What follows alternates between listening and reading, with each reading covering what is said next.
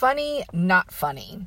So this weekend, the hippie and I went out to a few places, and I had to use a restroom.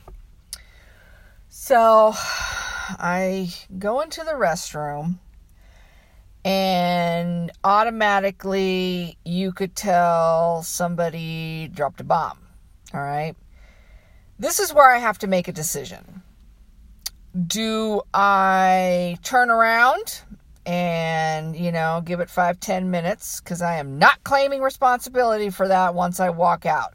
You don't know if somebody's going to be waiting in line, ready to, needing to use it after you. And then you gotta walk out looking like, you're going to either give the look like, I swear to God, it wasn't me, or, duck your head and run. I don't know. It's just, it's one of those things that you just like, what do I do? I need to go to the bathroom. Do I hold it? Do I hope nobody else comes in after me? I didn't do it. It wasn't me. I don't know how to handle that situation sometimes. Most times I just grin and bear it because I wait till the last minute like a little kid to go to the bathroom. I don't know I'm sure all of you have experienced this. Now, as for men, they don't give a shit. Literally.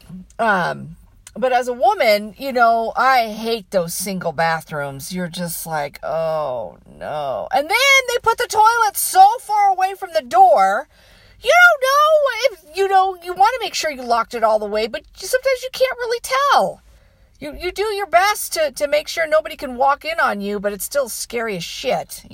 Jesus, being literally caught with your pants down. I don't know. That's what I experienced this weekend.